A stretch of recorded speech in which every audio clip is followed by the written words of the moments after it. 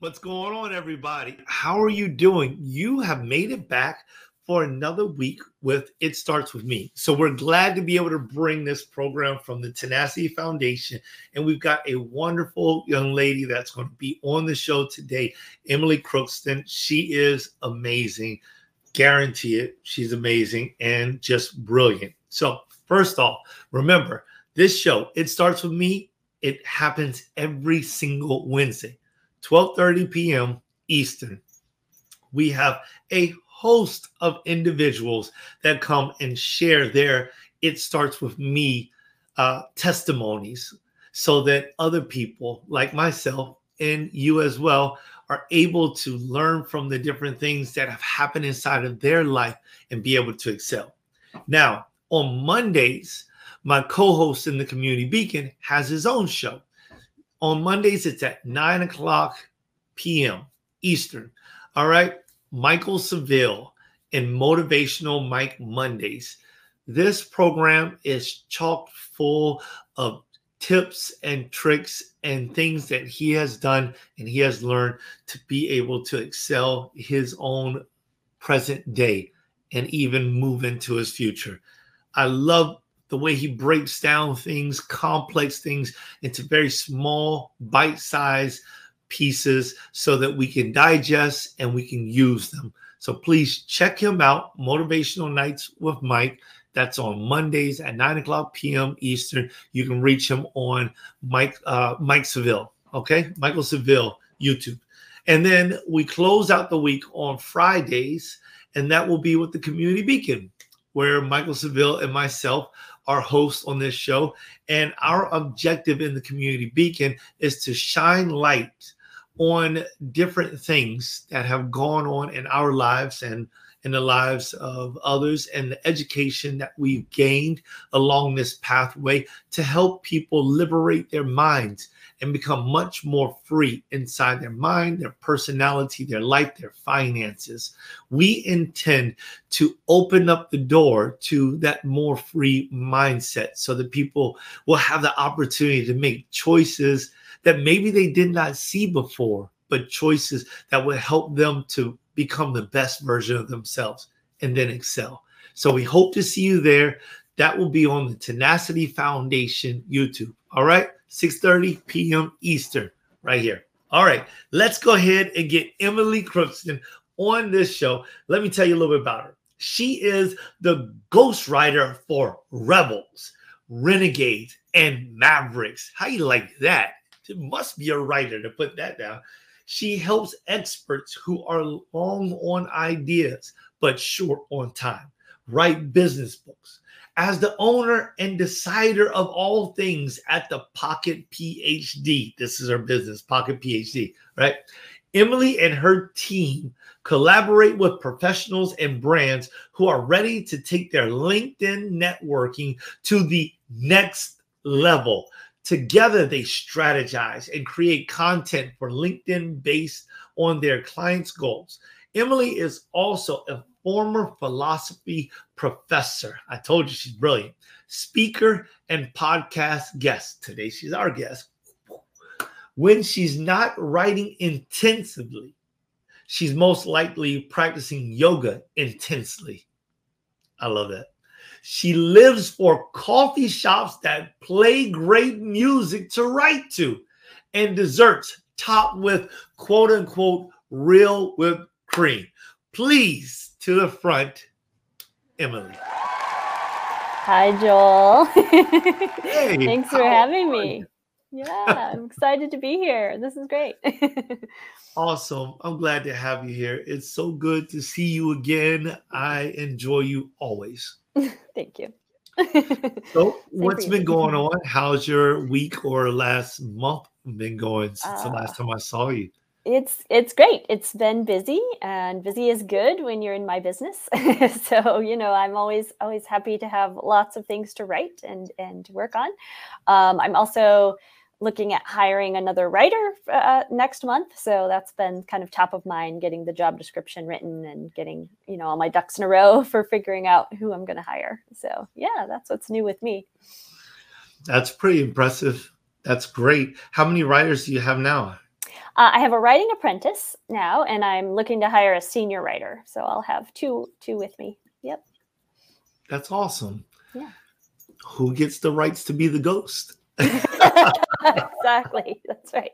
That's part of the job description. You got to want to be a ghostwriter because, as we know, not every writer wants to be a ghostwriter. Not every, as we were kind of talking about before we got on live, ghostwriters, you might feel you don't get enough credit for the work that you've written, and so it's a different mindset, from being the one front and center. Wow, that has to take a whole lot of humility. Yeah, I think so.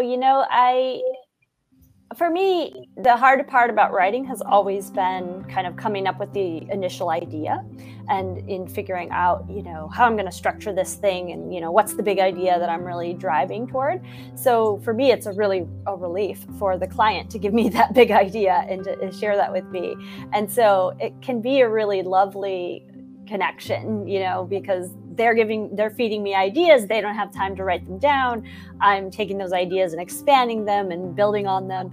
And then, they get a great book in the end. And when it works well, it's almost like, I don't know what sentences I wrote or what sentences they wrote. It's really kind of a mind meld in the end. That's awesome. I love the way you said that, a mind meld. So that's pretty cool. And I mean, obviously you're humble enough to kind of take that seat, but you also enjoy it. So it's not just about humility for you. It's also about your enjoyment. Yeah, totally. It's really fun to get into the sausage with someone and learn enough about their world to write an entire book and then, pop back out. Like, I feel like that's almost a superpower.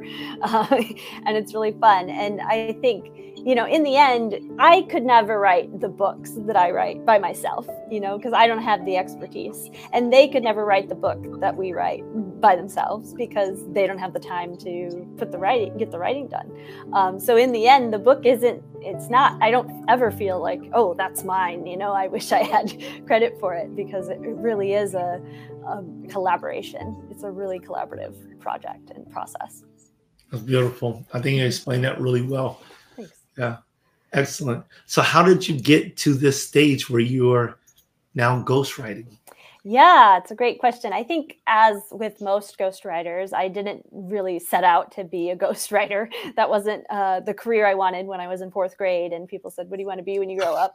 It was more like, oh, I want to be a teacher. But I was in academia. I used to be a philosophy professor. That's why the name of the business is the Pocket PhD. I do have a PhD. And I wasn't getting where I wanted to go in academia. I wasn't sort of achieving the goals that I set for myself. In academia, kind of the highest level to reach, or one of the big goals is to become tenured. And that's a process that if you get on a tenure track job, can take about 6 years. You have to publish and you have to do all these things and meet all the requirements. But then once you have tenure, you're sort of, it's a permanent job. It's a situation that will last as long as you want it until you're ready to retire. As long as circumstances work out. But I couldn't get on the tenure track. And so I was sort of stuck in 1-year positions and I was just tired of it. I felt like there was no room for advancement. And I wasn't really evolving into that role in the way that I wanted to. So I decided I was ready to quit. And I gave myself a year to figure out what I was going to do next. And I thought, what did I want to do before I wanted to be a philosophy professor? And the answer was, well, I think I like marketing. When I was 13, I wanted to go into marketing. So let's see if I can do that. And a friend of a friend happened to be looking for marketing help. And what she really needed was a ghost blogger. So I started writing her blog, and she has a web development business. So she had clients who also needed blog posts. And I started writing for them as well. So that's how I sort of found my way to ghostwriting. At some point, someone called me a ghostwriter, and I said, oh, yeah, that's what I do. I'm not a content marketer. I'm not really a blogger, because blogger everyone thinks of a blogger as someone who sat in their parents' basement and wrote about video games or something back in the 90s, you know. So blogger never really felt right. But yeah, once I hit on that ghostwriter name, a lot of things kind of fell into place. So that's interesting. So in the middle of, can I say it, dare I say it, the hamster wheel kind of lifestyle, you know, just kind of like going around in circles, you know, from one job to the next, all within the same realm of what you believed you wanted to do, you realize, it's time to get off of this wheel. Yep. Absolutely. I'm not doing what I'm passionate about. Yes. Yeah. So true. You know, I think when you start a career, you have all these preconceived notions about what it's going to be like. And then so often when you get into it, you know, you start to realize, oh, there's all of this legwork, there's all of this grunt work, there's all of this stuff that I hadn't considered that I'm doing, that I'm spending all my time doing, and I'm not doing really the things I really love so much. You know, I really love teaching, and I do miss teaching students. But, you know, I always tell people who are also in a similar place with academia that, you know, you can teach people every day outside of academia. I teach my clients. I teach my writing apprentice. You know, I teach in a lot of different ways in this life. It's just not in the classroom. And so you can sort of start to see, you know, oh, these skills, maybe there's a way that I can apply them in a different way so that I can get back to that stuff that I'm most passionate about. So I can spend 80% of my time doing the things I love. Rather than, you know, 80% of my time on administrative stuff or in meetings or, you know, something like that.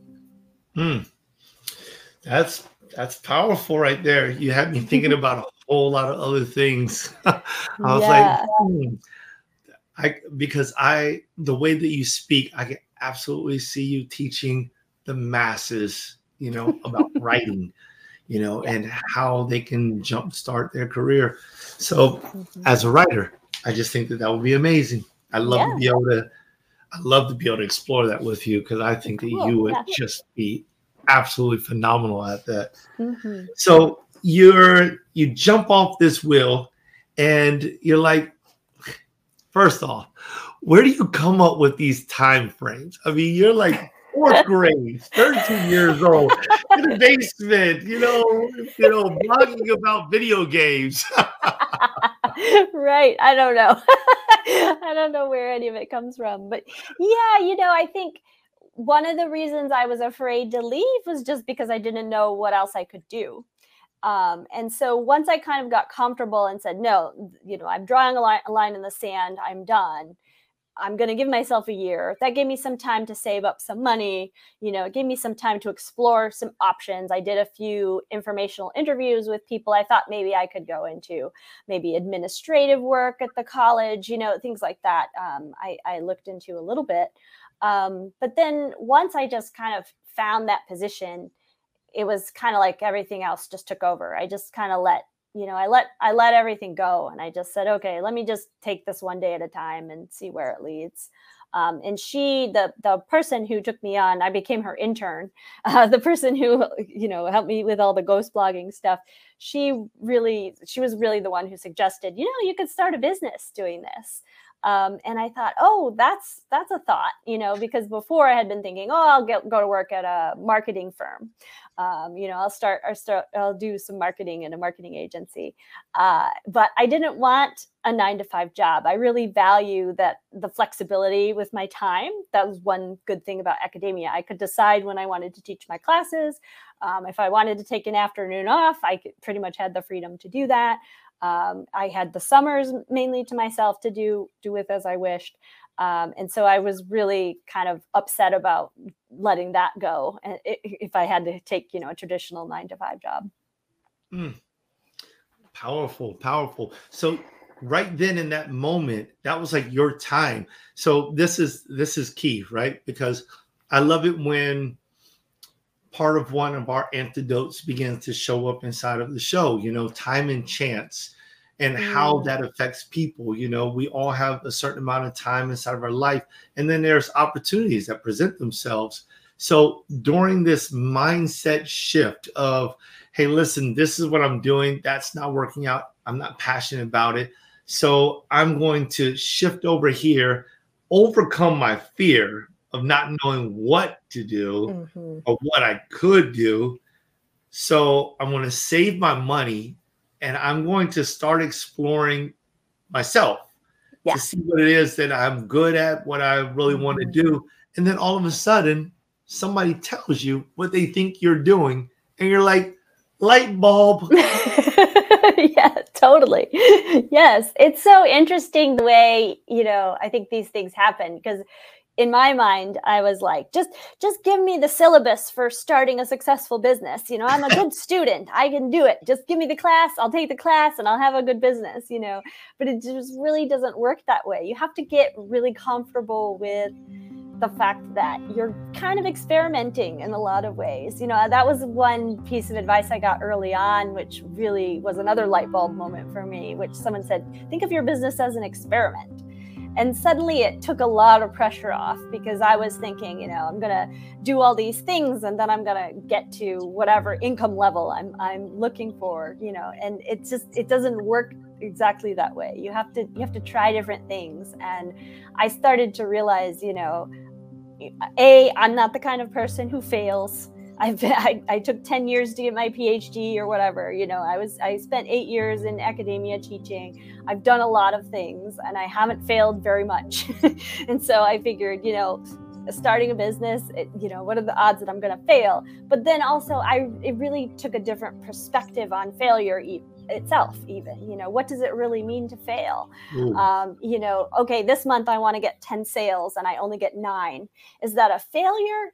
I mean, in a way, but also look at what I've learned getting those 9 clients, and maybe next month I could get 20. It's just, you can't always put a timeline on success. And I think that's what happens when we say, I'm going to fail if X, Y, and Z doesn't happen.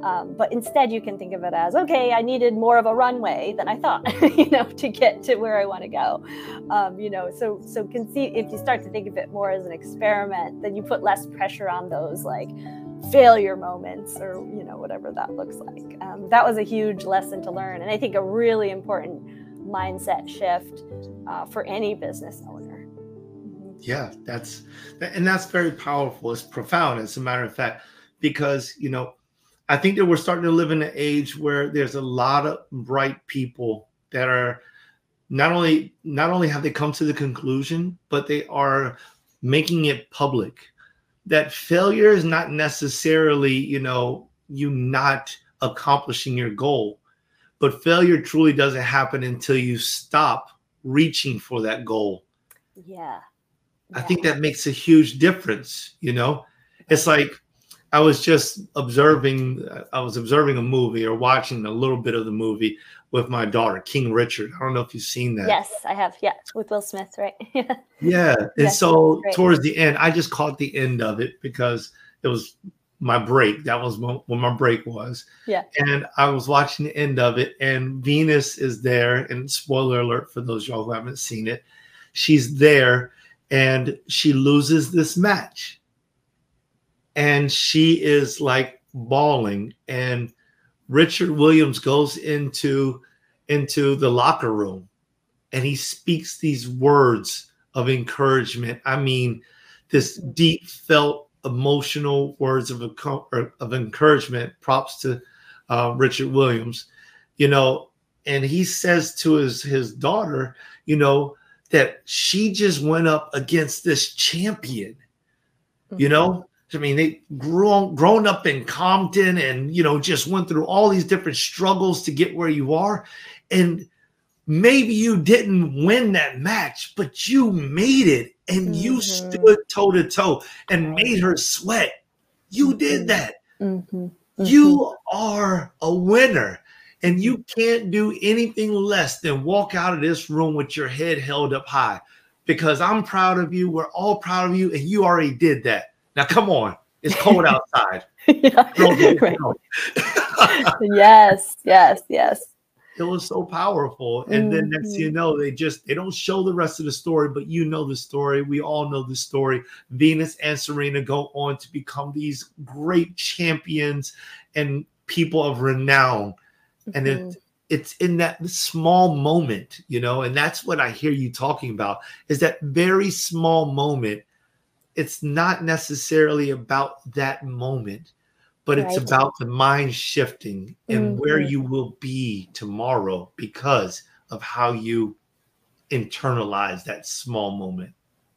Yeah, absolutely. And I think, you know, the more people talk about, you know, successful people talk about their failures, the more we can kind of normalize these moments. So, you know, we all talk about how online you only see the highlight reel of everyone's lives. You only see the best parts. You rarely see the moments where they're crying in bed for an hour, you know, or whatever.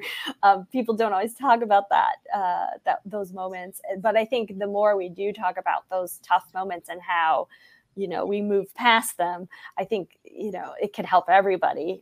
Anyone who's, you know, at the beginning of something or even, you know, toward the end of something, wherever you are in the journey, I think it's just helpful to realize, you know, I mean, people always say, the most successful people always say, you know, it's like the success to failure ratio is like, you know, 1 to 9 or something. You know, you're failing 90% of the time, but that one idea that hits, that's the thing you get known for, you know. And it's all about perspective. Yes, perspective. It is. It is. That's a great segue back into, you know, ghostwriting, right? Because I mean, that's what you're doing. You're helping somebody to put their perspective in writing. Absolutely. Yes. Yeah.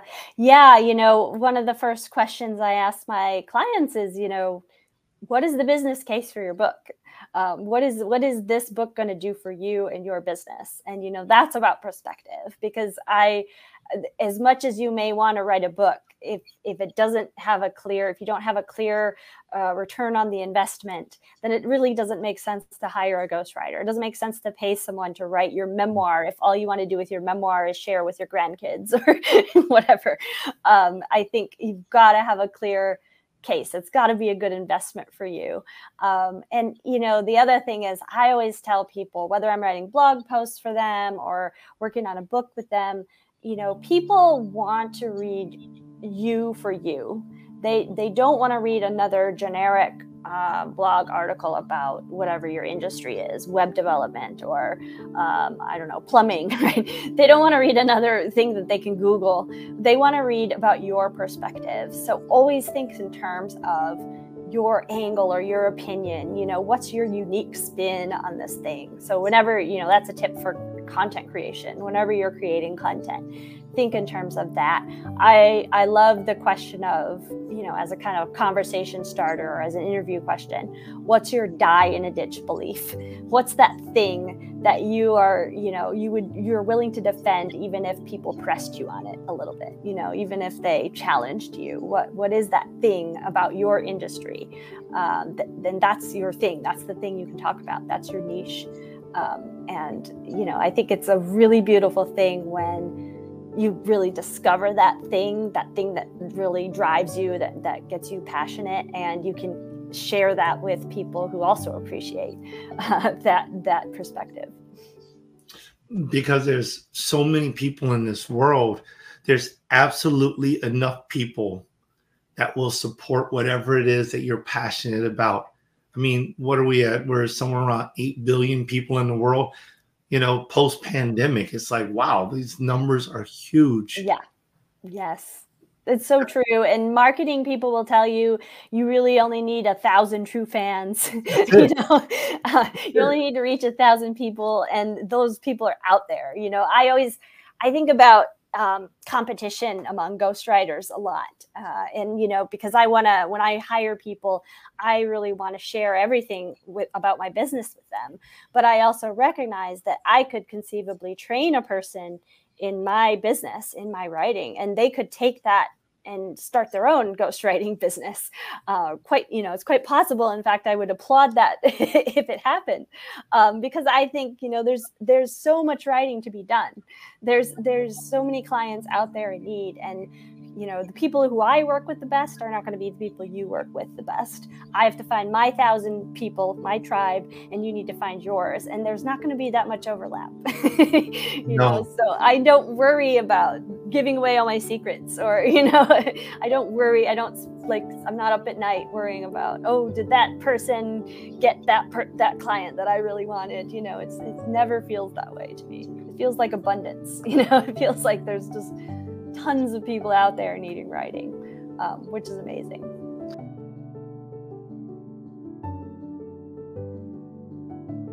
I think that's a beautiful mindset, and you're 100% authentic with this. I love that. I love that.